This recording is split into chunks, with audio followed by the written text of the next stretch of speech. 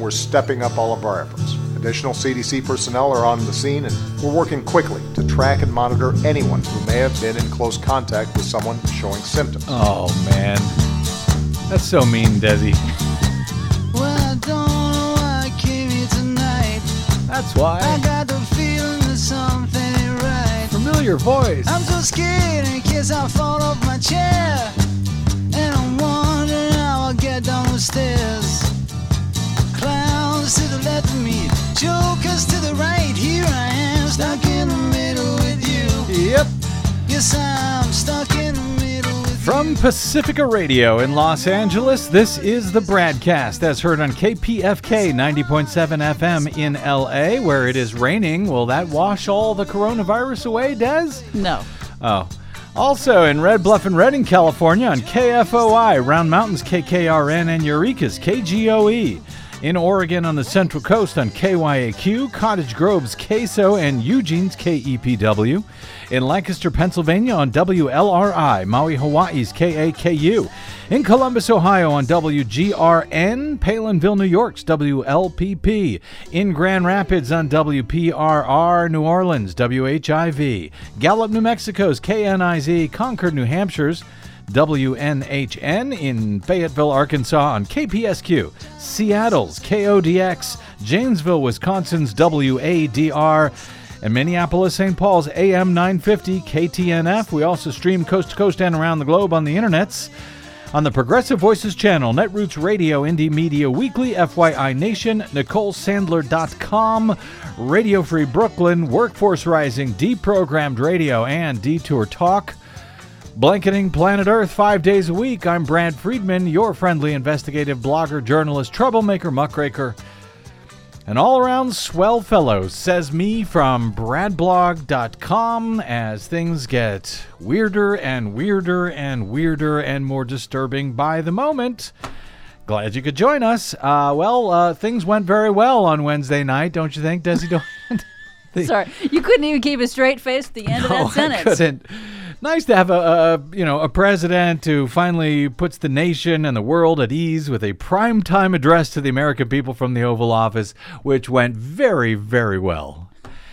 Maybe we should have known it wasn't going to go so well because C-SPAN had already picked up the feed, I guess, just moments before and moments after the president's address from the Oval Office. Here's what it sounded like just before he began. A what? Oh, uh-oh. I got a pen mark. Anybody have any white? Do you have any white stuff? It's so expletive. Apparently he's got a pen mark on his hand and he's going to cover it up with whiteout? Is that what he's... Trying to figure out what he's talking about, I think, is a fool's errand. Good point. Anyway, yeah, it did not go well. If you thought it didn't go well, you're not the only one. Former White House Communications Director Anthony Scaramucci said the coronavirus could be President Trump's Hurricane Katrina. It does certainly seem to be on a similar trajectory. At this point. I would say Hurricane Maria was President Trump's Hurricane Katrina, and I can think of probably a number of other things that would be even more so that this would be equivalent How to. many Hurricane Katrinas does this guy get at this point? Donald Trump's address from the Oval Office on coronavirus Wednesday night did not just send markets plunging again on Thursday. It also required immediate cleanup from the president and others because of numerous significant errors in the speech. The plunge on Thursday was more than 2,000 points on the Dow. It opened around 2,000 points down. It closed even higher. It triggered the second automatic 15-minute halt in trading this week alone. About 83% of the gains for the stock market since Donald Trump took office have now been wiped out. One more day of about a 1,500-point drop, and the market will have lost all of the gains that it has seen since January of 2017 when Donald Trump was sworn in. All of them. And there's your rocket fuel for the economy. This before a surprisingly small gathering of people on the National Mall back in 2017. You might remember that when he was sworn in. Have you seen those pictures, by the way? There were very few people at his inauguration. I don't know if he remembers it. Well, at least compared to Obama's inauguration. Anyway, and by the way, thanks for playing that Obama clip at the top. You're welcome. That's what a responsible president sounds like. Yeah, apparently. Well, Donald Trump's speech did very little to calm anybody's nerves, apparently, much less Wall Street's, with Dow futures plummeting about 1,000 points just as soon as he opened his mouth on Wednesday night during that speech. And then that continued into Thursday and got much worse. The president announced that travel from Europe, except for the UK, would be suspended for 30 days for some reason in an effort to prevent the spread of COVID-19, which, by the way, Rush Limbaugh told people that COVID-19, no big deal. We've had many of these before. It's just like having the cold or the flu. He said that's why it's called COVID-19, because we've had 18 COVIDs previously. It's just we get these coronaviruses from time to time. We've had 18 others. No big deal. Actually, COVID-19 is called COVID-19 because it came about in 2019. Not because there were 18 others. Anyway, why the exception for the United Kingdom on this travel ban? Nobody really seems to know. The UK has one of the highest coronavirus rates in Europe currently, but they are no longer in Europe's so-called Eurozone since Brexit. So they don't have the open borders that the rest of Europe has. Not that appears to have much to do with the spread of the virus, which is already in the UK. And by the way, Mr. President, it is already in the U.S. as well. So shutting borders, even while leaving them largely open anyway, which we'll get to in a moment, is believed by epidemiologists and other experts who actually know things to really have very little effect at this point. It won't do much of anything to help spread, to help prevent the spread of the virus.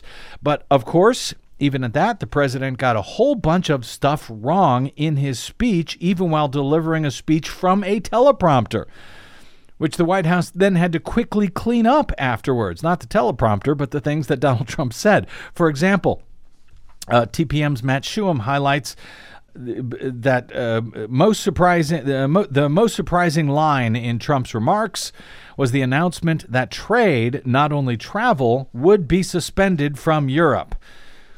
Quote, "These prohibitions will not only apply to the tremendous amount of trade and cargo, but various other things as we get approval." He said, well, that is a very big deal. Shutting down trade and cargo from Europe? Well, no, actually.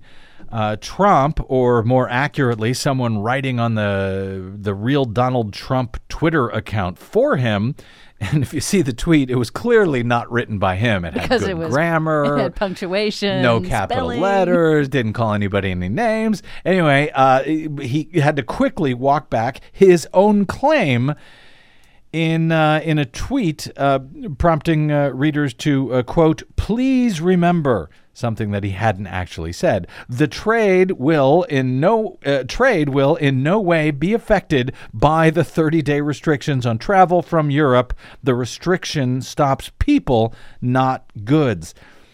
That after moments earlier saying, quote, "These prohibitions will not only apply to the tremendous amount of trade and goods, cargo, but various other things," he said. After the president spoke, the White House account tweeted, quote, "We will be suspending all travel from Europe except the United Kingdom for the next 30 days. The policy goes into effect Friday at midnight." Trump, during his teleprompter remarks, however, laid out a narrow group that would not be affected by the ban on travel from Europe, including, quote, "Americans who have undergone appropriate screenings." But even that didn't cover the actual exemptions, which appeared to be much broader than that, as Ken Cuccinelli, who is performing the duties of the Deputy Homeland Security Secretary at this point, he later tweeted, quote, "This does not apply to American citizens or legal permanent residents or their families." According to the presidential proclamation text the White House published soon after the address. There will be exemptions not only for American citizens, but also lawful permanent residents as well as their spouses. The ban does not apply to parents and legal guardians of citizens or permanent residents that are unmarried and under 21 years of age. It also does not apply to the siblings of a citizen or a permanent resident if both are under 21, or the children of citizens or permanent residents. So that's a whole lot of exceptions, including the exceptions for those who are under 21, which is kind of bizarre, it seems to me. Desi, you know more about this disease, I think, than I do, but so it affects older people. It kills older people. At much higher rates. But it is carried by everyone, is it not? This is correct. I mean, basically what you're talking about is they're trying to prevent, I guess, a last helicopter out of Saigon situation of Americans trying to get home, everybody trying to get home within a 48-hour period. But yes, children are carriers of it, and even if they don't show any symptoms, what needs to happen is actual screening and testing of everybody coming into airports. Stopping them from coming in doesn't really do as much as testing them would do to help us figure out who's got it, who doesn't, what to do. And so when they come in, just because they're younger than 21, they may be carrying the virus. Yes. Go home, say hello to grandma and grandpa. And then and infect kill them. yes. Yeah. Okay. The plan is sound. So really, it's a pretend ban that doesn't actually apply to much of anything because there's all of these other loopholes and things, at least as far as a way to keep the virus out, which, by the way, is already here. It is already in. Right. Though it does maybe keep some of those pesky foreigners out, unless they're British, I guess. Those guys are okay. Non-residents with certain visas applying to be crew members on sea vessels and aircraft, they are also exempt, as are non-residents seeking entry for various diplomatic and law enforcement purposes. So yeah, pretty much everybody can come in, despite this ban, this pretend ban. In addition, the Health Secretary, Homeland Security Secretary, Attorney General, and Secretary of State also have the ability to designate any individuals that they want to come into the country, according to the proclamation. It's not unlike the ban on travel from China that the president keeps bragging about. We were early on, we blocked all travel from China. That had all kinds of loopholes in it as well, not to mention the lack of a ban even now, apparently, from places like Japan and South Korea, where the virus has been wreaking havoc for weeks. So yeah, it is all pretend from our pretend president.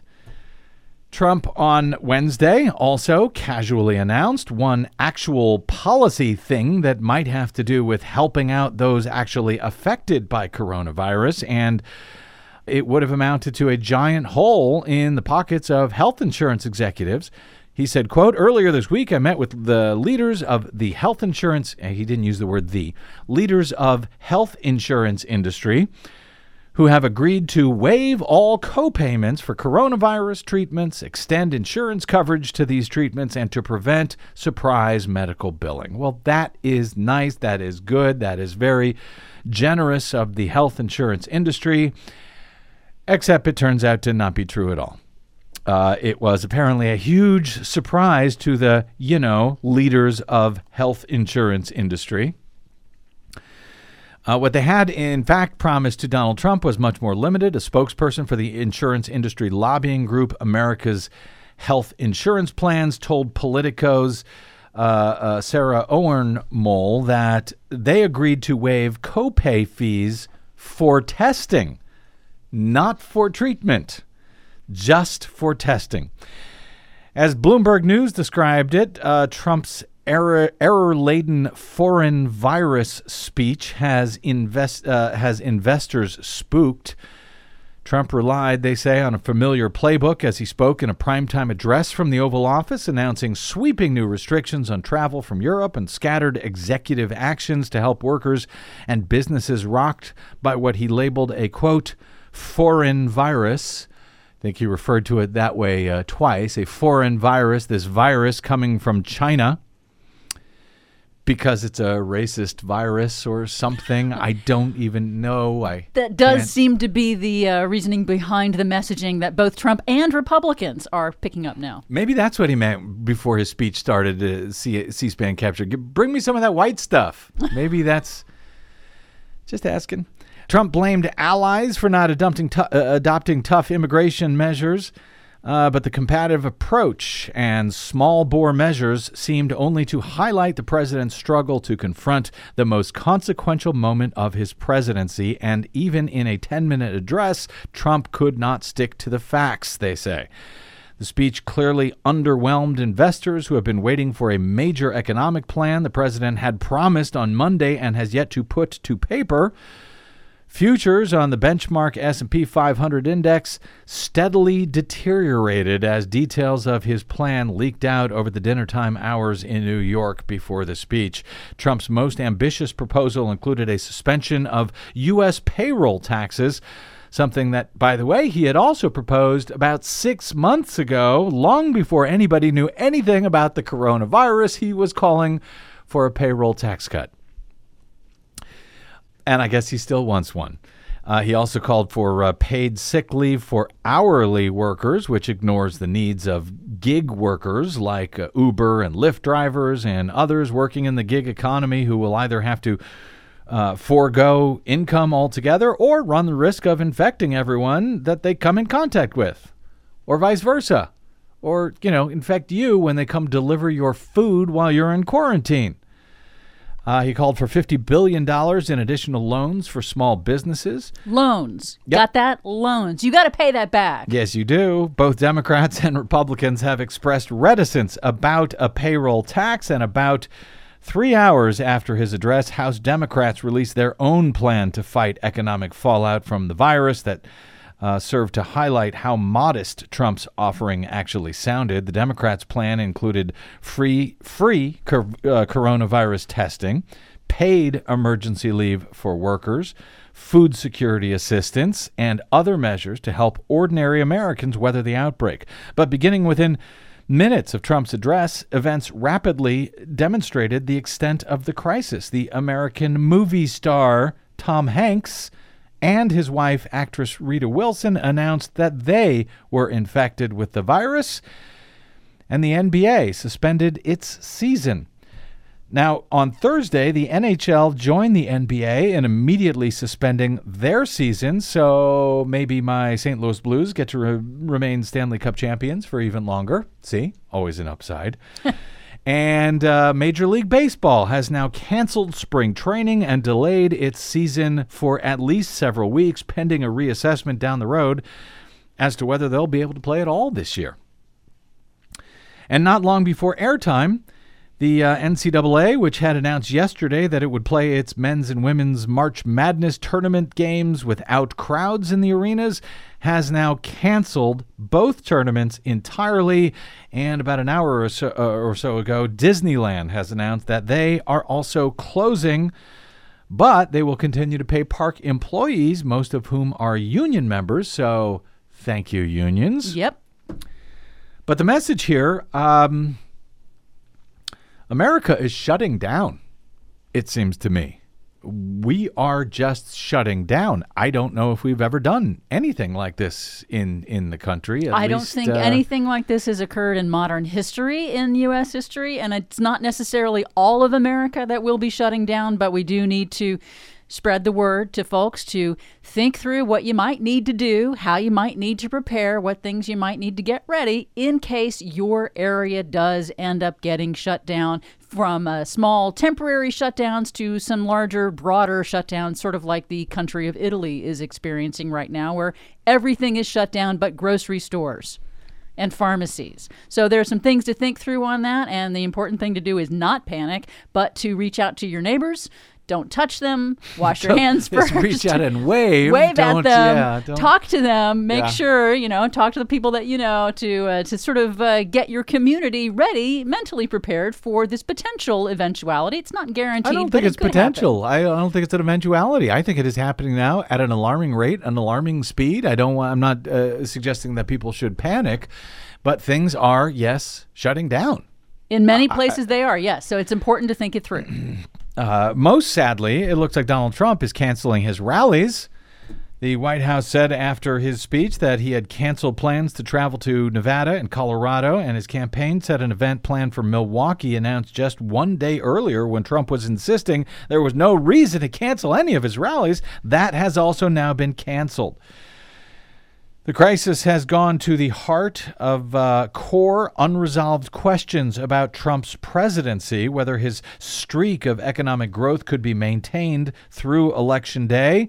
Apparently not. If he could suppress his penchant for bold proclamations and political warfare, as experts issued dire warnings about the disease. Well, apparently not. He can't do that either. And how, despite in his speech, by the way, calling for we need to come together, we need to stop the partisanship, take a look at his Twitter feed over the past 24 hours. Tell me how he is knocking off the partisanship. And how a West Wing staffed by novices and defiant outsiders would navigate the complexities of a true crisis. Well, apparently they are navigating it disastrously. And while public approval for Trump's handling of the crisis has been very low, it ain't going any better for him around the world either. European officials strongly condemned Trump's decision to severely restrict travel from Europe to the U.S., a sudden move that took them by surprise and that many saw as politically motivated. Of all the slights between Washington and Europe in recent years, the new travel restrictions represented a blow an order of magnitude beyond previous disputes, according to Washington Post. In a short statement, rare in its directness, the EU expressed only exasperation. Quote, "The coronavirus is a global crisis, not limited to any continent, and it requires cooperation rather than unilateral action. The European Union disapproves of the fact that the U.S. decision to impose a travel ban was taken unilaterally and without consultation." Yes, he did not even bother, apparently, to tell our European partners and allies first. Euro officials scrambled to play catch-up on Thursday to understand the reasoning behind the ban.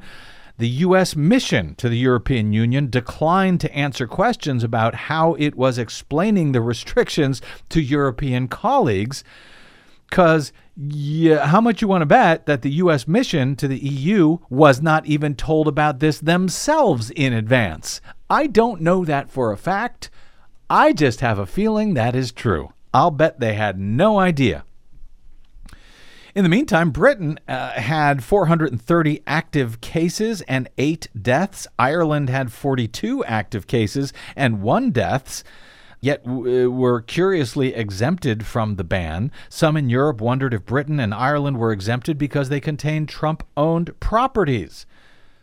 Would anybody put that past Donald Trump? Would even Donald Trump supporters put that past Donald Trump at this point? In any case, the decision appeared to confound even leaders of the British government and former U.S. Homeland Security officials who said that scientific evidence did not support these travel restrictions. Critics of the ban said travel restrictions such as those imposed on China early in the crisis no longer makes sense given that coronavirus is now global. The energy and resources on the closures would be better spent, they say, on expanding U.S. hospital capacity, according to the experts. Yes, it costs money to put these restrictions and bans in place that they could use to, help people instead of pretending they're keeping a virus out that is already in. Even Tom Bossert, the former U.S. Homeland Security advisor to Donald Trump, also dismissed the value of these flight bans. He said there's little value to European travel restrictions, poor use of time and energy, he said. Earlier, yes, we have nearly as much disease here now in the U.S. as the countries in Europe. We must focus on layered community mitigation measures now, he tweeted. Now, under previous presidents, the U.S. has often taken the lead in directing a coordinated global response to world challenges, just as you heard Barack Obama there. Should we play it again? You want to play that whole clip just to give us an idea of what a real president actually sounds like? And this week, at my direction, we're stepping up all of our efforts. Additional CDC personnel are on the scene in Dallas and Cleveland. We're working quickly to track and monitor anyone who may have been in close contact with someone showing symptoms. We're sharing lessons learned so other hospitals don't repeat the mistakes that happened in Dallas. The CDC's new Ebola rapid response teams will deploy quickly to help hospitals implement the right protocols. New screening measures are now in place at airports that receive nearly all passengers arriving from Liberia, Guinea, and Sierra Leone, and will continue to constantly review our measures. So that's what a normal president sounds like. Yeah. Or used to.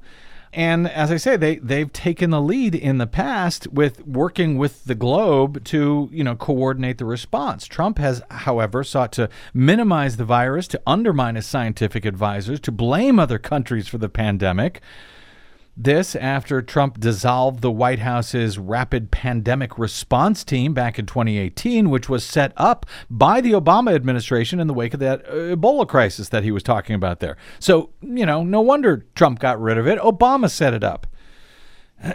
Now, speaking of the Obama administration, former vice president and current 2020 Democratic presidential frontrunner Joe Biden addressed the nation with his own grown-up speech this morning. While Trump's address from the Oval Office was about 10 minutes, Biden spoke for about 18 minutes, offering actual details on addressing the crisis, his plan to convene a council of health experts, and to have them lead with the science, which is a very nice change of pace from what we heard from Donald Trump. He also addressed Trump's poor politically based attempt to sort of bluster the virus away. Here's a bit of Biden's remarks on that Thursday morning. This disease could impact every nation and any person on the planet. We need a plan about how we're going to aggressively manage here at home. I know people are worried. My thoughts are with those who are directly fighting this virus. Those infected, families that have suffered a loss, first responders and healthcare providers who are putting themselves on the line as I speak for others. Downplaying it, being overly dismissive, or spreading misinformation is only going to hurt us and further advantage the spread of the disease. But neither should we panic or fall back on xenophobia. Labeling COVID-19 a foreign virus does not displace accountability for the misjudgments that have been taken thus far by the Trump administration. Let me be crystal clear. The coronavirus does not have a political affiliation. It will infect Republicans, independents, and Democrats alike, and will not discriminate based on national origin, race, gender, or zip code. It will touch people in positions of power as well as the most vulnerable in our society. And it will not stop. Banning all travel from Europe or any other part of the world may slow it, but as we've seen, it will not stop it. He listed a bunch of initiatives that he was recommending that he would take as president, that he was recommending right now. Yes. And Bernie Sanders also spoke. His challenger for the nomination, Vermont Senator Bernie Sanders, offered a similarly presidential address on Wednesday morning. Here's a sample of that. Thursday morning. We have seen the crisis of the coronavirus continue to grow exponentially here in the United States and around the world. And we have witnessed a global economic meltdown which will impact millions of workers in our own country. In terms of potential deaths and in terms of the economic impact on our economy, the crisis we face from the coronavirus is on a scale of a major war, and we must act accordingly. We are all in this together. Unfortunately, in this time of international crisis, it is clear to me, at least, that we have an administration that is largely incompetent and whose incompetence and recklessness have threatened the lives of many, many people in our country. Here is the bottom line. In the midst of this unprecedented moment, we need to listen to the scientists, to the researchers, to the medical folks, not to politicians. We need an emergency response to the current emergency, and we need it immediately. We need more doctors and nurses in underserved areas. We need to make sure that workers who lose their jobs in this crisis receive the unemployment assistance they need. And in this moment,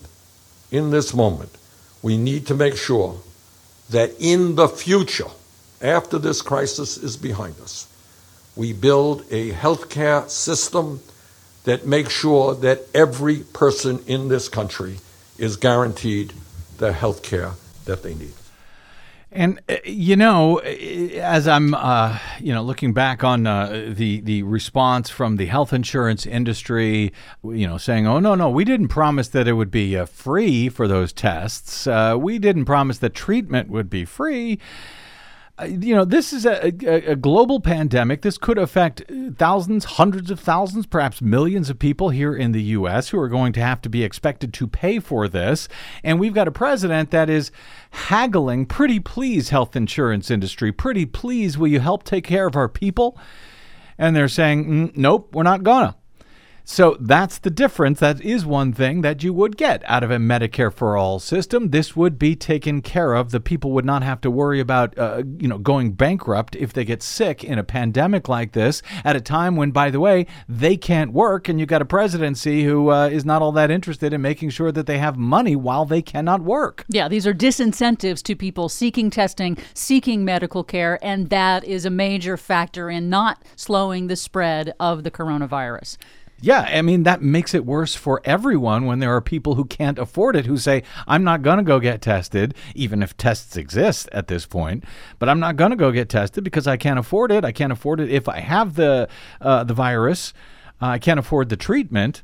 And that means they're going to stay home and make everyone else sick, or they're going to go to work. And make everyone else sick. Because these payroll taxes that Trump is talking about don't make much sense at all, apparently. In one sense, they are an incentive to work more because you're going to save more money if you, just keep going to work. If you stay home and you don't get paid, a payroll tax cut doesn't do nothing. Anything for you. Exactly. That's right. That's why the paid sick leave that House Democrats have proposed and Biden has proposed and Bernie Sanders have proposed as well. Everybody has proposed this. It needs to be permanent. David Dayen, financial journalist, said the Spanish flu came back in the fall. It actually came back several times. So paid sick leave needs to be permanent in case this comes back later in the year or in coming years. The paid sick leave is just one of the proposals from Democrats, and that would bring an important public health benefit. Also, people are calling for increasing the federal government's Medicaid spending, which would help the local and state governments that are on the front lines of dealing with this crisis right now. That could be done pretty much with the stroke of a pen if the president declared a state of emergency to free up all sorts of things like a FEMA response where it is needed. Additional Medicaid funding would help expand hospitals and testing in short order. It would help ease the crush on medical workers and resources that is currently being felt in places like Washington State right now. But so far, the president has decidedly not declared a state of emergency, with the most affected states right now currently being Washington, California, and New York. Notice anything that those three states have in common? Yes, they are all run by Democrats. I'm sure that has nothing to do with the president's decision to not call a state of emergency. I'm sure if it was this bad in Texas or Ohio or Florida, he would do so right away, right? Well, Politico's Anita Kumar had a piece last night explaining that Trump fears an emergency declaration would contradict his original claim, his original coronavirus message that it was no big deal. It was like the flu. It would just go away soon. As soon as the weather warmed up. Hunter over at Daily Kos summarized Politico's report nicely. He writes, the latest news out of the White House is incomprehensibly dire. Politico is reporting that Trump is reluctant to give the COVID-19 pandemic an emergency designation, which would provide emergency funding to states and allow a federal emergency management agency, FEMA, response in affected areas, because Trump believes calling it an emergency would go against his prior insistence that the coronavirus outbreak was no worse than the yearly flu. He doesn't want to declare the emergency, said a Republican who speaks to Trump, because it, quote, contradicts his message. Worse still is this news. The coronavirus task force, now led by Vice President Mike Pence, will be holding off on its own recommendation on whether to declare a national emergency. Why? Because they're waiting on Trump's son-in-law, Jared Kushner. According to a person familiar with the situation, the task force, quote, will not give Trump its final verdict until Jared Kushner, the president's senior advisor and husband to his daughter Ivanka, finishes his research and comes to a conclusion himself.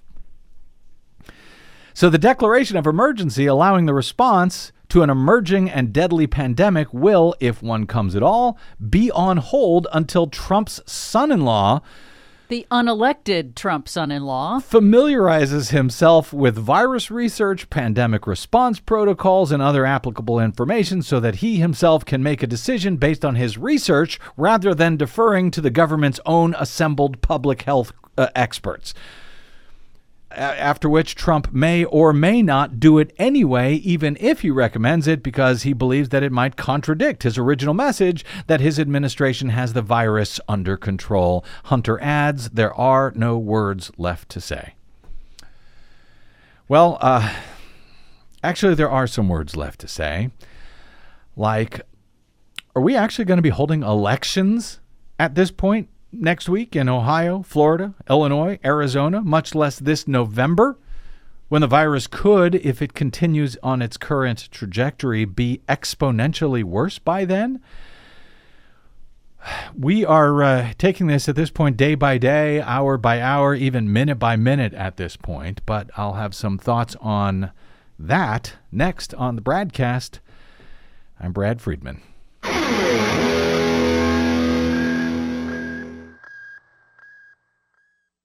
Hey, this is Brad. If you haven't noticed by now, it's no easy feat finding facts, real facts, not alternative facts, over your public airwaves.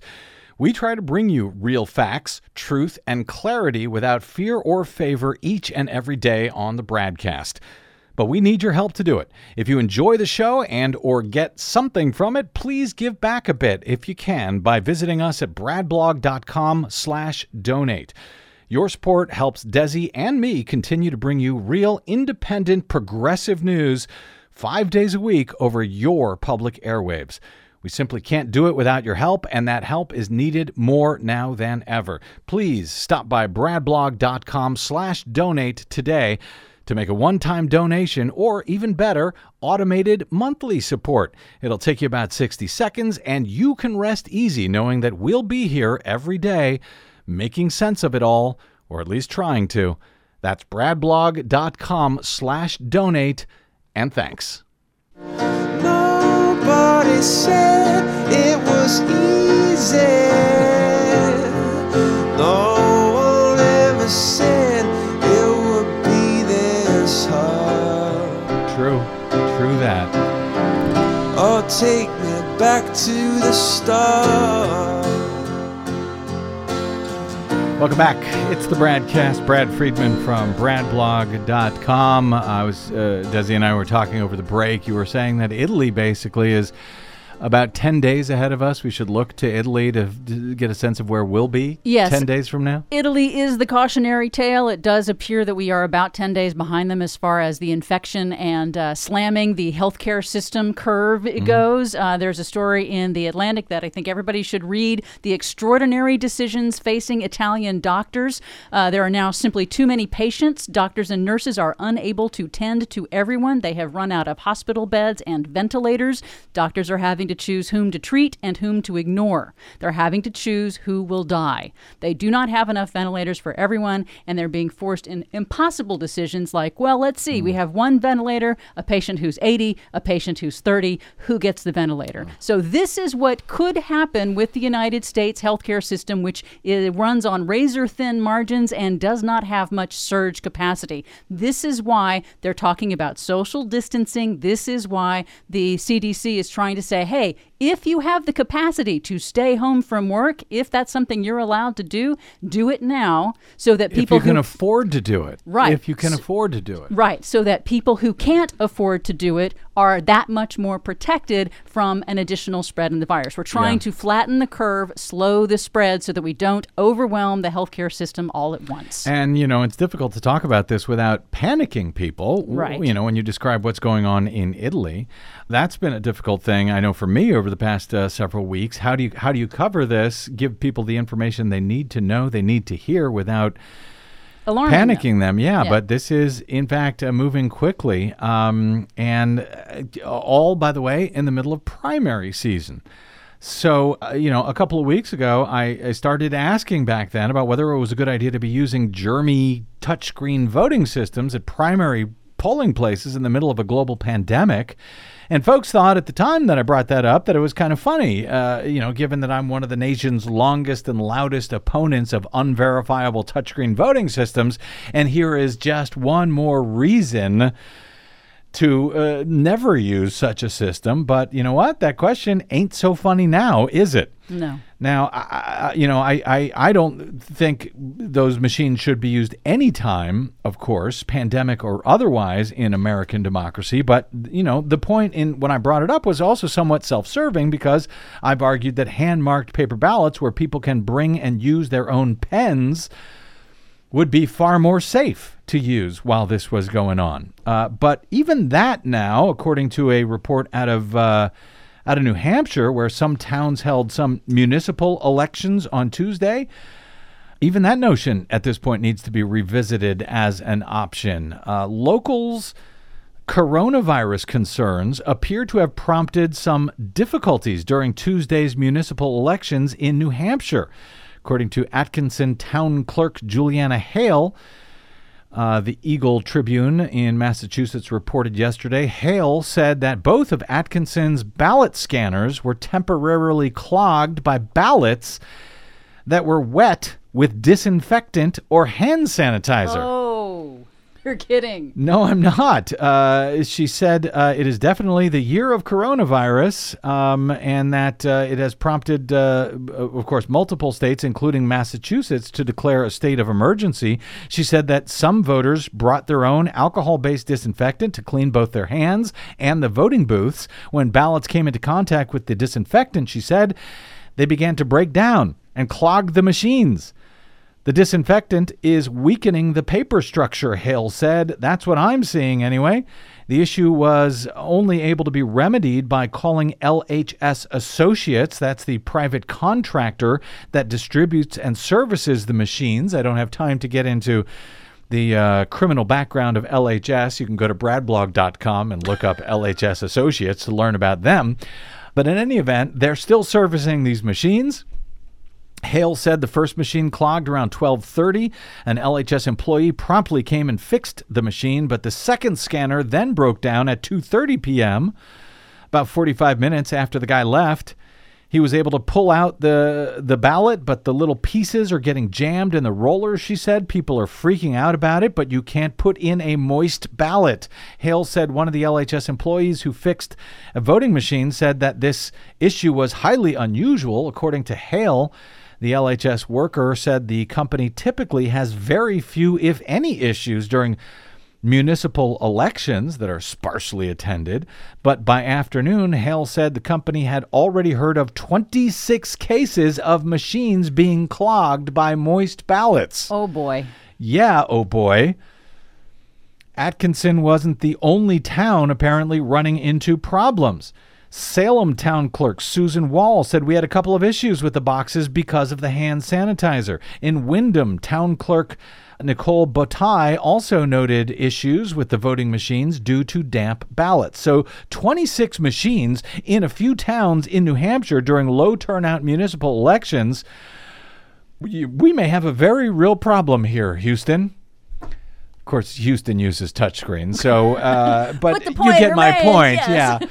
A high turnout election, this would be a horrible thing to have happen. I mean, if we can't and shouldn't use touchscreens, and hand-marked paper ballots at polling places are causing problems for precinct-based optical scan systems, And states and towns, by the way, are now banning large gatherings like, say, hundreds of people jammed into polling places waiting online because we have such a stupid, poorly run electoral system in many parts of this country. Well, what then?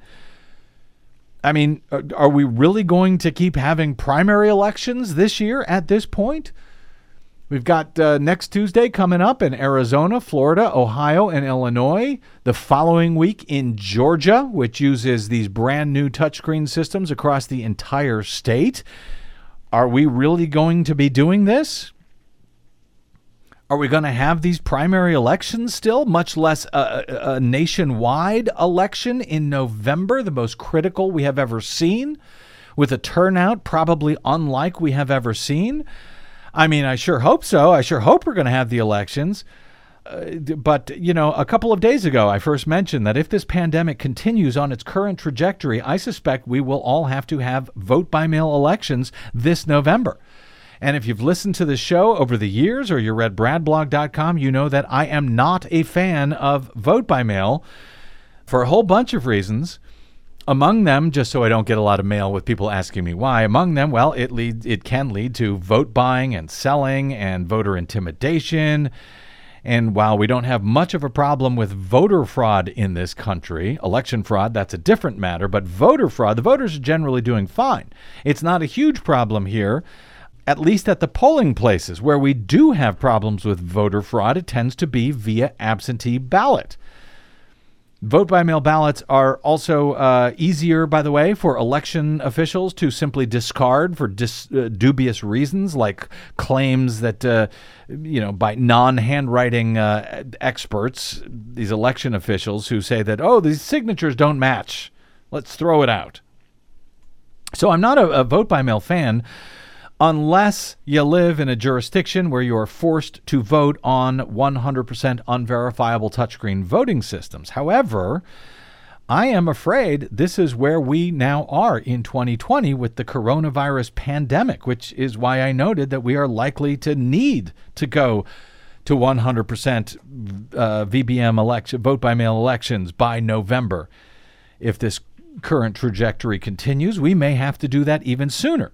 And with that in mind, last night, the former chair of the GOP, Michael Steele, a decent guy, in truth, he tweeted this. He said, quote, "As chair of the U.S. Vote Foundation, I'm asking the Congress to mandate that all states remove any restrictions on vote-by-mail absentee ballot requests.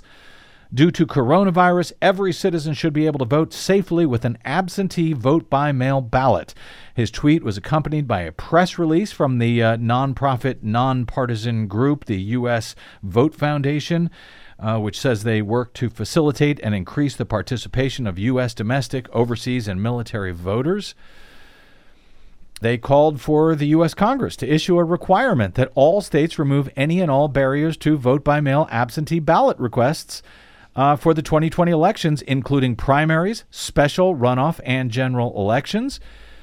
Michael Steele, chairman of the group, is quoted saying ensuring voters can vote from home is a responsible and forward-thinking policy action that Congress should include in its response to the current public health situation. And it looks like Senator Ron Wyden, Democrat of Oregon, is also proposing federal funding in order to expand national vote by mail and removing any restrictions on people being able to vote by mail. 33 states currently allow voters to request a ballot by mail without providing a reason or what is commonly called an excuse, the group notes, for not going to the polls. There remain, however, 17 states and 5 territories that do not.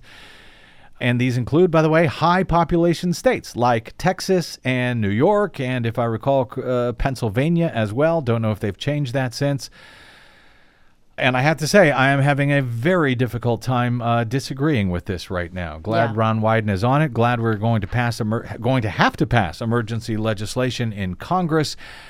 I hope that some decent Democrats and some decent Republicans, if any can be found there, will include that in any must-sign legislation that is sent to this president. It's going to be necessary, I think. Boy, oh boy, it is getting bad. Quick break, and we are back with the light part of our show.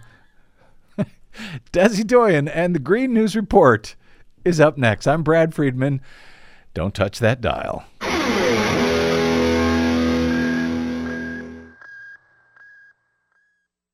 The BradCast and the Green News Report are 100% independent, 100% listener-supported. But we can't do it alone. We need you. Please help us bring real facts to listeners at independent stations around the nation. Please drop by bradblog.com/donate. That's bradblog.com/donate. And thanks.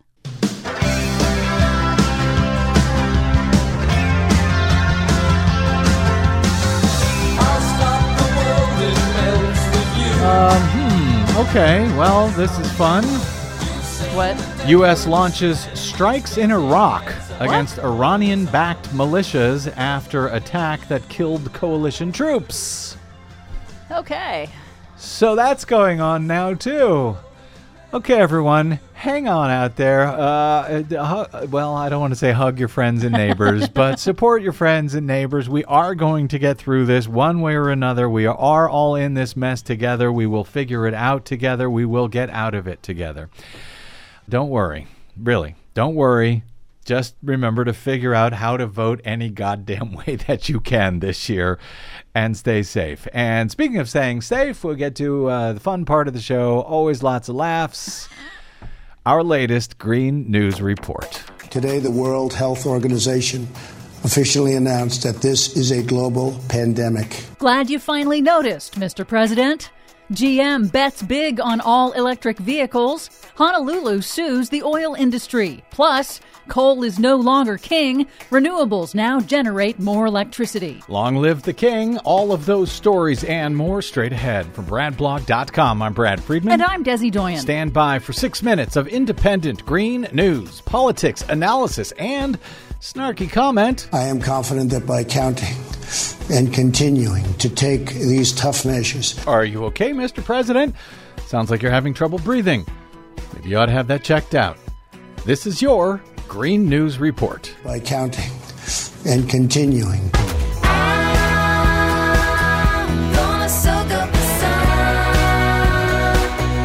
You know, Desi Doyen, shortness of breath is one of the symptoms for coronavirus. Just saying. Well, thanks for pointing that out. Somebody ought to point it out to Mr. Trump. Well, first up, the World Health Organization officially declared the novel coronavirus a pandemic on Wednesday, and that has all sorts of uncertain implications for the world going forward. Among them, Swedish teen Greta Thunberg, the founder of the Fridays for Future youth climate movement and the massive school strike for climate demonstrations, on Wednesday called on her fellow teen climate activists to, quote, unite behind experts and science and move their weekly rallies online to slow the spread of the coronavirus outbreak, using the hashtag Digital Strike for upcoming Fridays. Do digital strikes, you suppose, have as much of an impact as in-person protests do? Probably not, but I think that's a right choice going forward. Given the mess we're in, it's hard to disagree with you. A rather big question is whether the crash in oil prices associated with the coronavirus pandemic and associated with Saudi Arabia's oil price war with Russia will impact the growing transition away from fossil fuels. In the past, low retail gas prices in the U.S. have induced Americans to buy gas-guzzling SUVs. But some analysts say it may be different this time. Electric cars are nearly competitive with conventional gas cars on costs because of falling battery prices. These analysts say that they believe electrification is here to stay because automakers have already invested heavily in a transition to all-electric models and are unlikely to reverse their long-term course just because of fluctuations in the oil market. I agree with that, although I still think Americans are going to continue buying these fossil fuel cars as long as oil prices come down. Yes, you're probably right, but that is the game plan for U.S. carmaker General Motors. Last week, GM took aim at electric car leader Tesla, unveiling an all-new modular platform for its next-generation all-electric vehicles with an improved battery pack that gets 400 miles of range. Really? That's more than Tesla. Wow. And they announced investments of more than $20 billion over the next 5 years into all-electric and autonomous vehicles. Here's GM CEO Mary Barra. Electric vehicles will make the world a better place today and for generations to come, and we intend to play a lead role in creating a zero-emissions future. We want to put everyone in an EV, and we have what it takes to do it. Well, I hope their new electric cars are less annoying than their electric background music. In other news, new research from the Federal National Bureau of Economic Research shows that the housing market is failing to price in the rising risks from flooding and climate-related catastrophes into home prices that are located in vulnerable areas. According to current U.S. flood maps, nearly 4 million U.S. homes are built in floodplains, and that means they are overvalued by about $34 billion, which the researchers say, quote, raises concerns about the stability of real estate markets as climate risks become more severe. In politics, the far right-wing Heartland Institute, a prominent and influential climate denial think tank funded by the fossil fuel industry and billionaire donors, has laid off nearly a dozen staffers amid deep financial troubles. That's according to 3 former employees. So sad. Isn't Heartland Institute the ones that had put up billboards comparing environmentalists to Charlie Manson and the Unabomber? Yes, they are. Oh, and now they're having financial trouble? Yep. What a pity. But some good news, the city of Honolulu is now the latest U.S. city to sue the oil industry. The city accused 10 major oil companies of hiding the dangers of climate change caused by greenhouse gas emissions from burning their products while reaping billions in profits. The city is seeking compensation for infrastructure damages. And finally, the use of coal for electricity in the United States is plunging rapidly at the fastest rate in 65 years. Electric utility companies are closing down polluting coal plants to switch to cheaper, cleaner natural gas and renewables and running existing coal plants much less often. Bloomberg News reports renewables have surpassed coal in the United States even in the dead of winter. In January, solar, wind, and hydropower generated more electricity in the U.S. than coal plants, and that has never happened before. When, oh when, will Donald Trump's war on coal ever come to an end? For much more on all of these stories and the ones we couldn't get to today, please check out our website at greennews.bradblog.com. I'm Brad Friedman. And I'm Desi Doyen. And this has been your Green News Report. Can you hear the death knell toll for old King Cole? See? I told you we had, good news, happy good news in there. Yeah. The coal is almost gone, so there's that, even under Donald Trump. So we're getting somewhere, aren't we? We're trying. Yeah, we're trying. And we will keep on trying in our next thrilling episode of the BradCast. Until then, I want to thank our producer, Desi Doyen. I want to thank all of you for spending a portion of your day or night with us. It is always greatly appreciated. It's a great honor. And if nothing else, people can't go out because of the virus. Maybe they'll stay home and listen to more radio. Hey, there you go. See, an upside as well. If you missed any portion of today's program, download it anytime at bradblog.com. That is a free service provided to you, thanks in part, entirely actually, to those of you who stop by bradblog.com/donate. We are 100% listener-supported radio. We cannot continue to do what we do, even through this election, and we really want to, without your support at bradblog.com/donate. Drop me an email if you like. I am BradCast at bradblog.com. On the Facebooks and the Twitters, I am simply the Brad Blog. That is it. The delightful Nicole Sandler will be in for us on our next thrilling BradCast. Don't worry, we're not taking off because we have the coronavirus. But until we meet again, I'm Brad Friedman. Good luck, world.